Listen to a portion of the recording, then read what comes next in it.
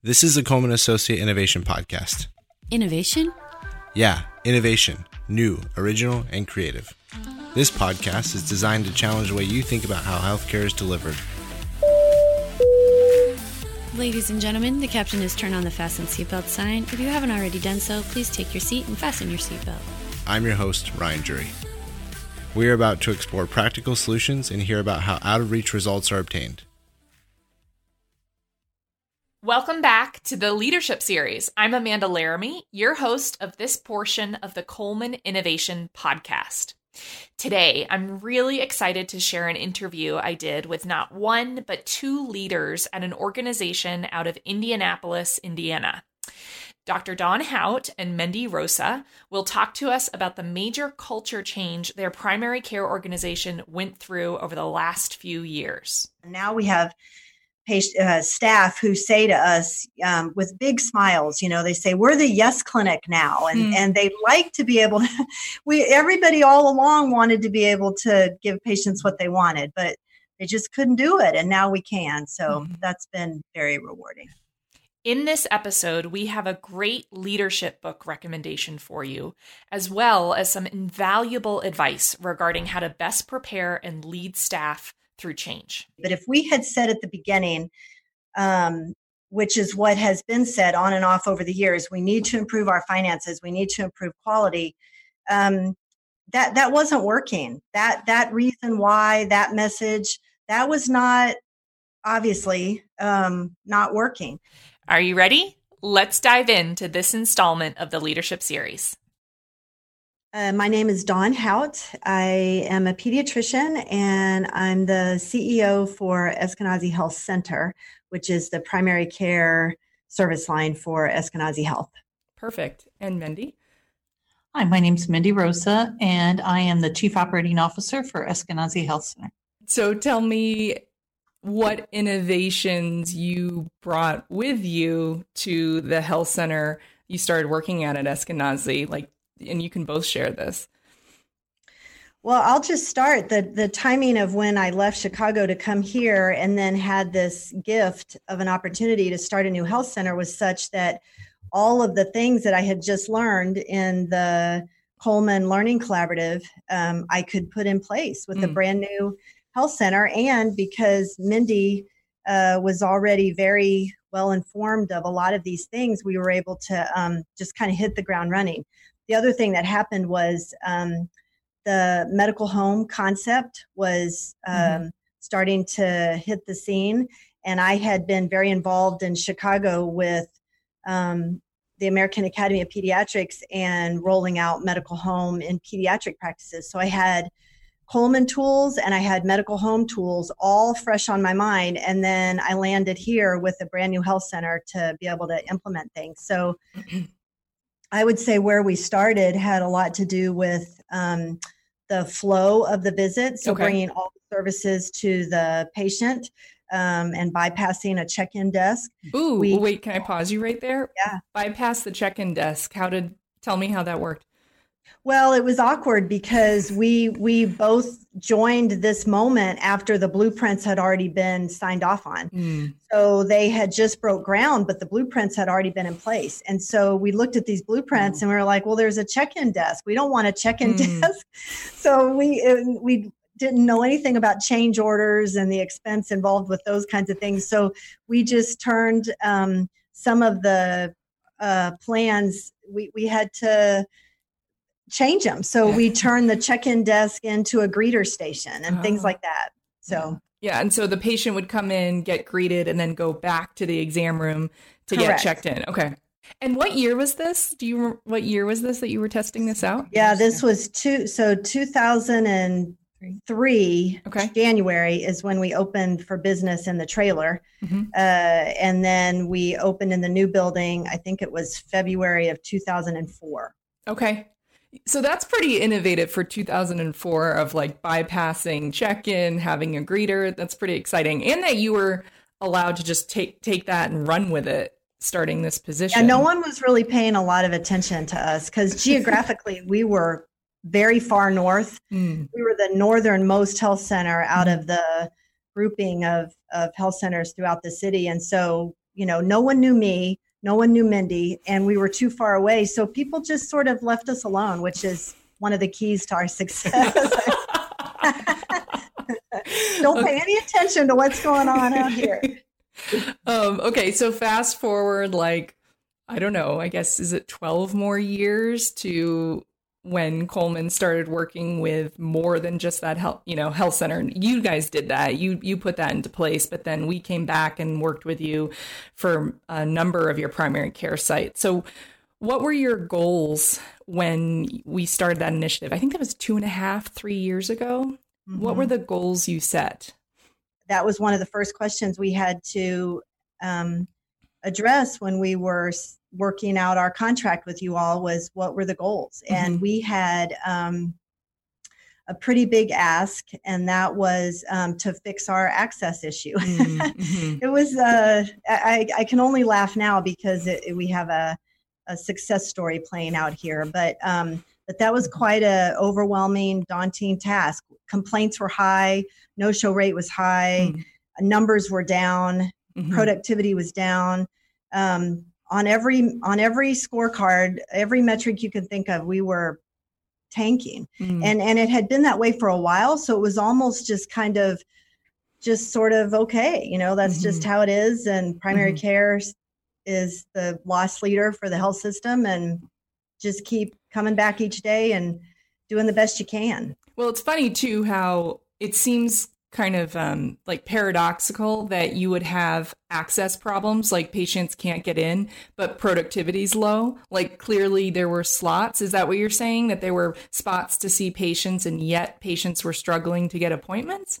Yeah. Okay. Yeah, that's exactly right. And we had, we definitely had, again, in my role, I was learning about federally qualified health centers in general, and trying to learn about some of those things that I didn't really have to pay too much attention to in the past. And learning that all federally qualified health centers were kind of struggling with this need for a culture change. It was almost an existential change that was required because of this whole free clinic mentality of, if people have to wait for a long time, that's just how it is. And you're lucky we're here. And we definitely had a little bit of that going on. And then I remember one of the wake up calls I had was when somebody said to me, you say you're here for the patients, but that's really just in words only. You're not really providing the access that you need to provide. And so that was pretty harsh, but that was the wake up call we needed, and a recognition that if we did not figure this out, it was a failing business model and we would have to close our doors. And so then it's really a failed promise to the communities that we serve. So we can go on and on about, the mission is changing and all this, but there is no mission if we have to close our doors. And that was the reality. Right. So Mindy, from your perspective, coming into this role, it sounds like you got into this position at also this kind of crucial but difficult time of access being an issue. What were you hearing from patients or staff at that time? I think it was very much similar to what Dawn was hearing. I think from interacting with patients and rounding in the exam rooms and the waiting rooms and stuff, it was very much, we have to bring a book with us because we're here so long. It took me 6 weeks to get in, it was very similar stories all along those lines and stuff. And I think the staff, from their perspective, it was very difficult always having to tell the patient, no, we can't get you in until such and such time. And it was very much into the future. So there was a lot of challenges from that perspective, and a lot of, I would say, staff unsatisfaction resulted, as well as patient. Yeah.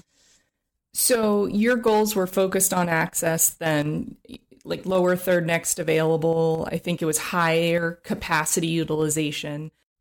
Just as a note here, capacity utilization is defined as the number of appointment slots that are used out of the total number of appointment slots available in a patient schedule.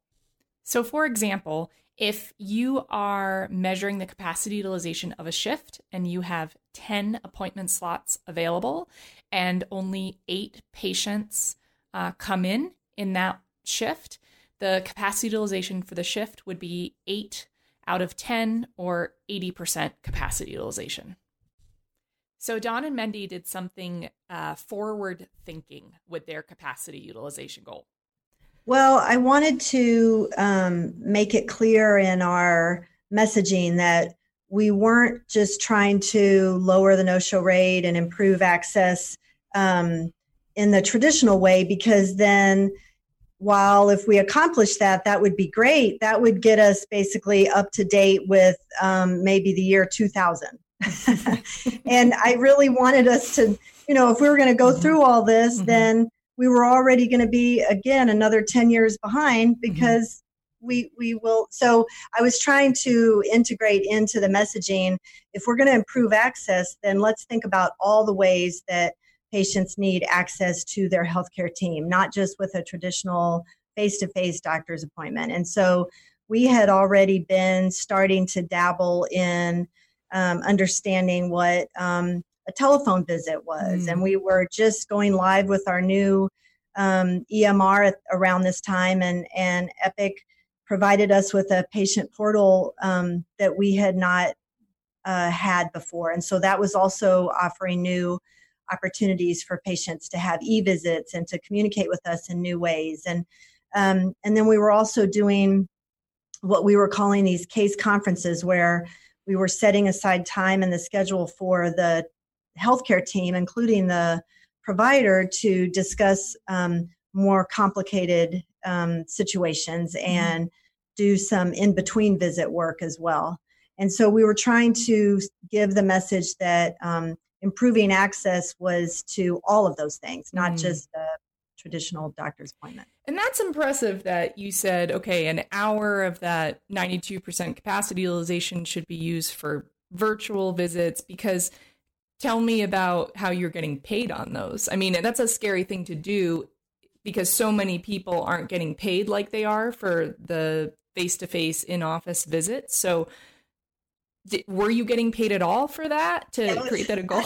It was so again, it was one of these sort of, let's just do it, and then if I get in trouble, I'll figure out a way to apologize for it. So it was definitely a just do it kind of thing, and because we knew it was the right thing to do for patients. We earned $0.00 for most of this time. And again, I think our metrics were so bad that no one would really pay attention if they were a little bit worse for a few type of visits. Like, no one would care. We're so bad that so in some ways we took advantage of that. Just, no one really asking too many questions because the finances were a disaster. So now that we're doing better, people are starting to ask. But the good news is that now some of that work, we stalled long enough that some of that work now is starting to get paid for. So that's the good news. Yeah. I would say the other part of that too is just the provider satisfaction. Having that time to have the case conferences and things like that for the more complicated patients, and then they felt a little more rejuvenated, that felt more mission oriented. So I think they were able to tackle the rest of their schedules with a little more enthusiasm or positive outlook. Yeah, that's right. That's interesting, because I even know one of your providers during a presentation after they were done with the collaborative, I think quantified how much it costs to replace a provider. So it's interesting you bring up provider burnout, because what he was saying was all this made a difference in how he practiced, how he felt at the end of the day, and that would save you on money down the line if you're burning out providers and you have to replace them. Absolutely. So that was one of your goals around virtual visits. Tell me, you said this is a success story. So what are some of the measures that did improve, and what do they look like now? So we've seen improvement in all of the metrics that we have been publicly sharing. So it's not 100% every day sustainable at all of our sites on all the metrics. That needs to be said from the beginning. But we definitely have seen kind of breakthrough numbers, so we know it's possible. And so I would say our capacity utilization is probably our best success story. And that is really where the Coleman tools made a giant difference, because that, filling appointments, the no-show rate has improved, but it's still something that we struggle with. But if we can fill that appointment with someone else, then I still see that as a giant win. So our capacity utilization is probably the best success story, and our patient satisfaction data as a subsequent byproduct of that is also been a very impressive success story. The no-show rate has improved, cycle time has improved, but we're not at our goal as a sustained thing yet. Third next available, same thing, it has improved. Our flexibility and more patient-centered scheduling that you all have taught us has allowed us to have people call and get the appointment that they want when they want it, even if it's 3 months out from now, and that was kind of hard for us to trust, but I think that's turned into in the context of using all the tools, it's turned out to also be a patient satisfier. And we have staff now that have been, as Mindy pointed out earlier, have been for years having to just tell people no, and telling them, all the things that they don't want to hear when they make a call. And now we have staff who say to us with big smiles, they say, we're the yes clinic now. And they like to be able to, everybody all along wanted to be able to give patients what they wanted, but they just couldn't do it. And now we can. So that's been very rewarding. And I think with the implementation of the Coleman tools and stuff, it really has fostered a higher degree of positive culture change. And I think that has allowed us to improve our provider productivity, where before we may have been utilizing the schedule, but we had a lot of missed opportunities with the higher no-show rate. But utilizing the tools, we're actually now able to jockey things around with much more comfort and ease than what we were in the past. So I think there's a much greater acceptance of that constant change in the schedule, if you will. Well, I think the other thing just to add is by focusing on patient-centered things and improving access and having that immediate feedback about how well that's received by patients, we've been able to focus on that.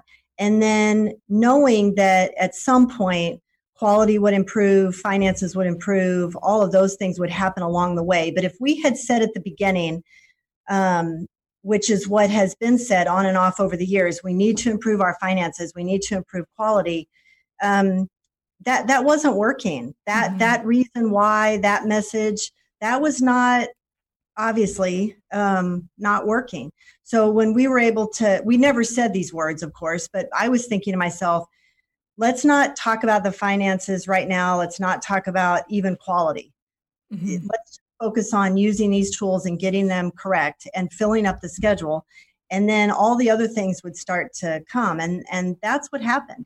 And so that's now where we are, is that we have exceeded our CFO's expectations around, I think at the initial outset, it was a 5-year goal to break even maybe with primary care. And people thought there's no way we were going to ever be breaking even in primary care at a safety net hospital.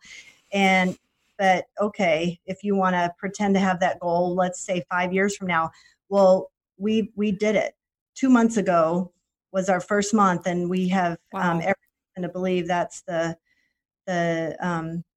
new day for us. Congratulations. I didn't know that was 2 months ago. That's impressive.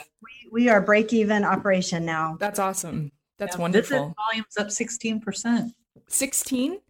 Wow. That's impressive. That's amazing. I pulled up your data from when we finished the second wave of your collaborative, because where you started on capacity utilization was 73% on average, and you ended at 96% on average. But 16% overall is just amazing.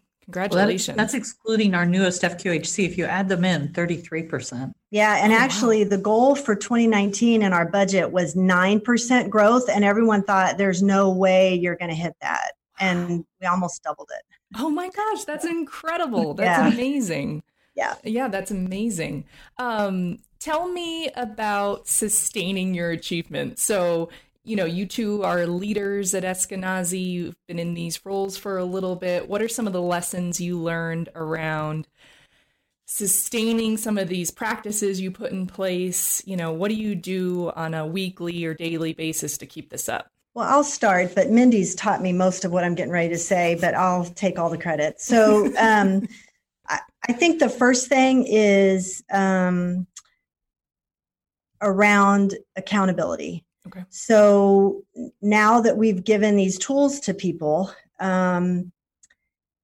if there is a site or if there's a team or if there's a provider that is continuing to resist using these tools, or there's just, because we know they work. So if you use them, they're going to work. And if you're struggling, ask for help and we'll help you get to the root of it, because there is a solution and there is a way to do it. And so when there's a site that's struggling or some metrics that are just not budging, we have some experience now with what to do as leaders in that scenario. And one of them is to look very carefully and critically and with great difficulty and in some cases emotion to understand that maybe these leaders that we have worked with for years and we love them and no one's doubting their dedication to the mission, but they're just not the right people in these roles. And so part of the leadership challenge with this has been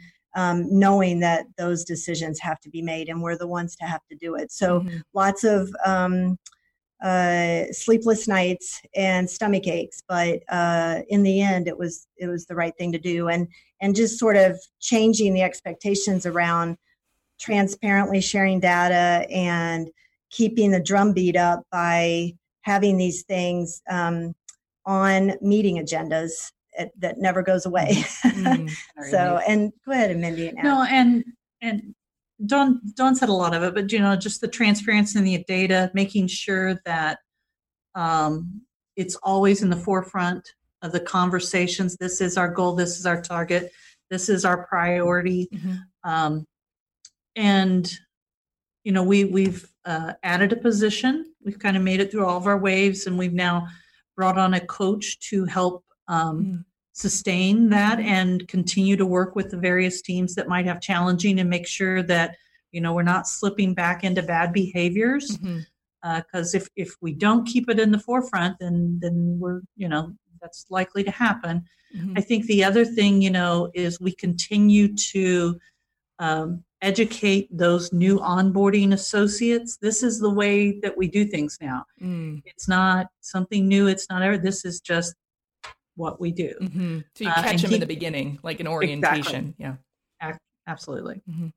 Well, and I think so, we're doing this leadership series on this podcast, and it's funny because in my last interview, the CEO said the same thing about when you go through a dramatic change effort and you start changing like the culture to be performance driven or looking at data. She said the same thing, which is you find that the leaders you had before, some of them do well in that culture, and then some of them just, that's not the way they lead. And you need kind of, either people need to be trained to lead differently, or some just like, it's not the right seat on the bus anymore. So I think that's a common sentiment is as culture change, you need leaders to change with it.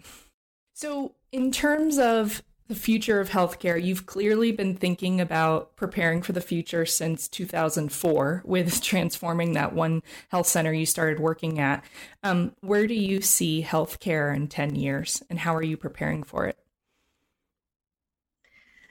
I think I'm going to take the second question first. I think that preparing for it from my perspective, is now that as a leader, I have experienced what it's like to truly change a culture. It's the most rewarding thing I've ever been through, but I really didn't understand until now kind of what that means and what's involved. And I know I've talked to you about this before, Amanda, but that No Ego book around one of the leadership books I've read, and I've only read like 2 or 3 in my whole life. It's not been a go-to for me, but this one turned out to be a really good one. And one of the things it said in there was our job as leaders is not to make change easy for people. Our job, and I'm completely paraphrasing and butchering Cy Wakeman's words, but it's basically this idea that our job is to make people as prepared for change as possible. Because I kept thinking, we'll just get through this, or we'll just get through this quarter, or just get through this year, or just get through, and then next year will be calmer. Next year will be better. Next year, we won't have a new EMR. Next year, we won't have our site visit from HRSA. Next year, we won't have, and I keep thinking this next month will be the month I can relax.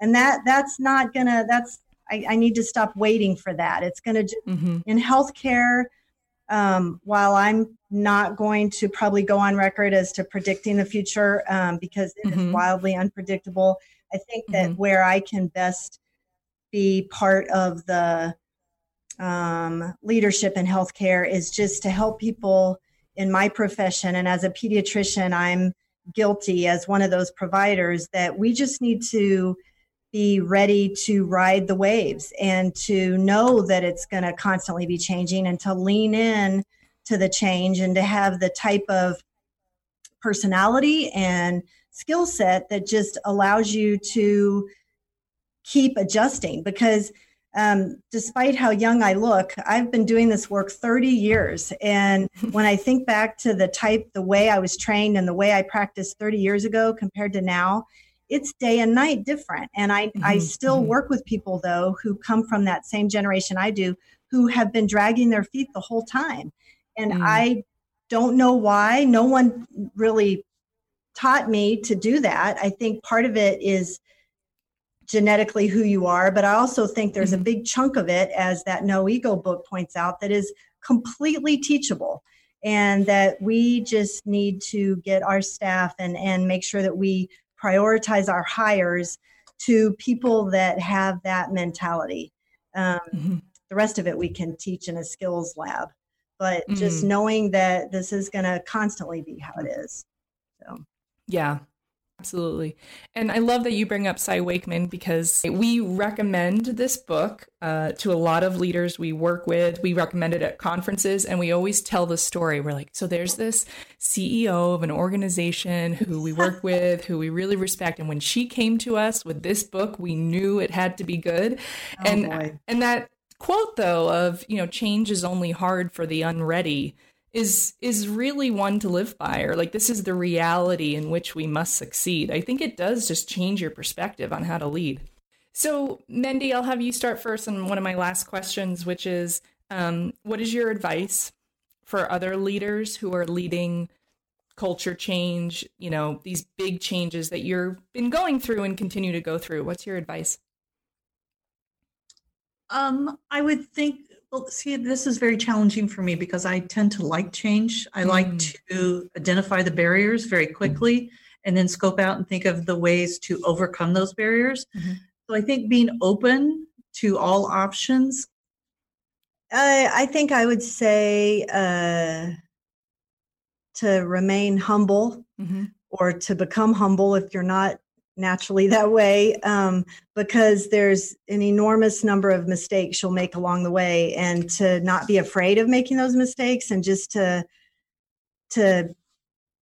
be okay with sharing them, and kind of putting yourself out there a little bit has been key for me. And I didn't even really know to do that. I just don't know how else to be. And so I don't know. I think sharing mistakes, being humble, I think over communicating, one of the things that I continue to make mistakes on over and over and over again, no matter how good a job I think I'm doing, is around communication. So just continuing to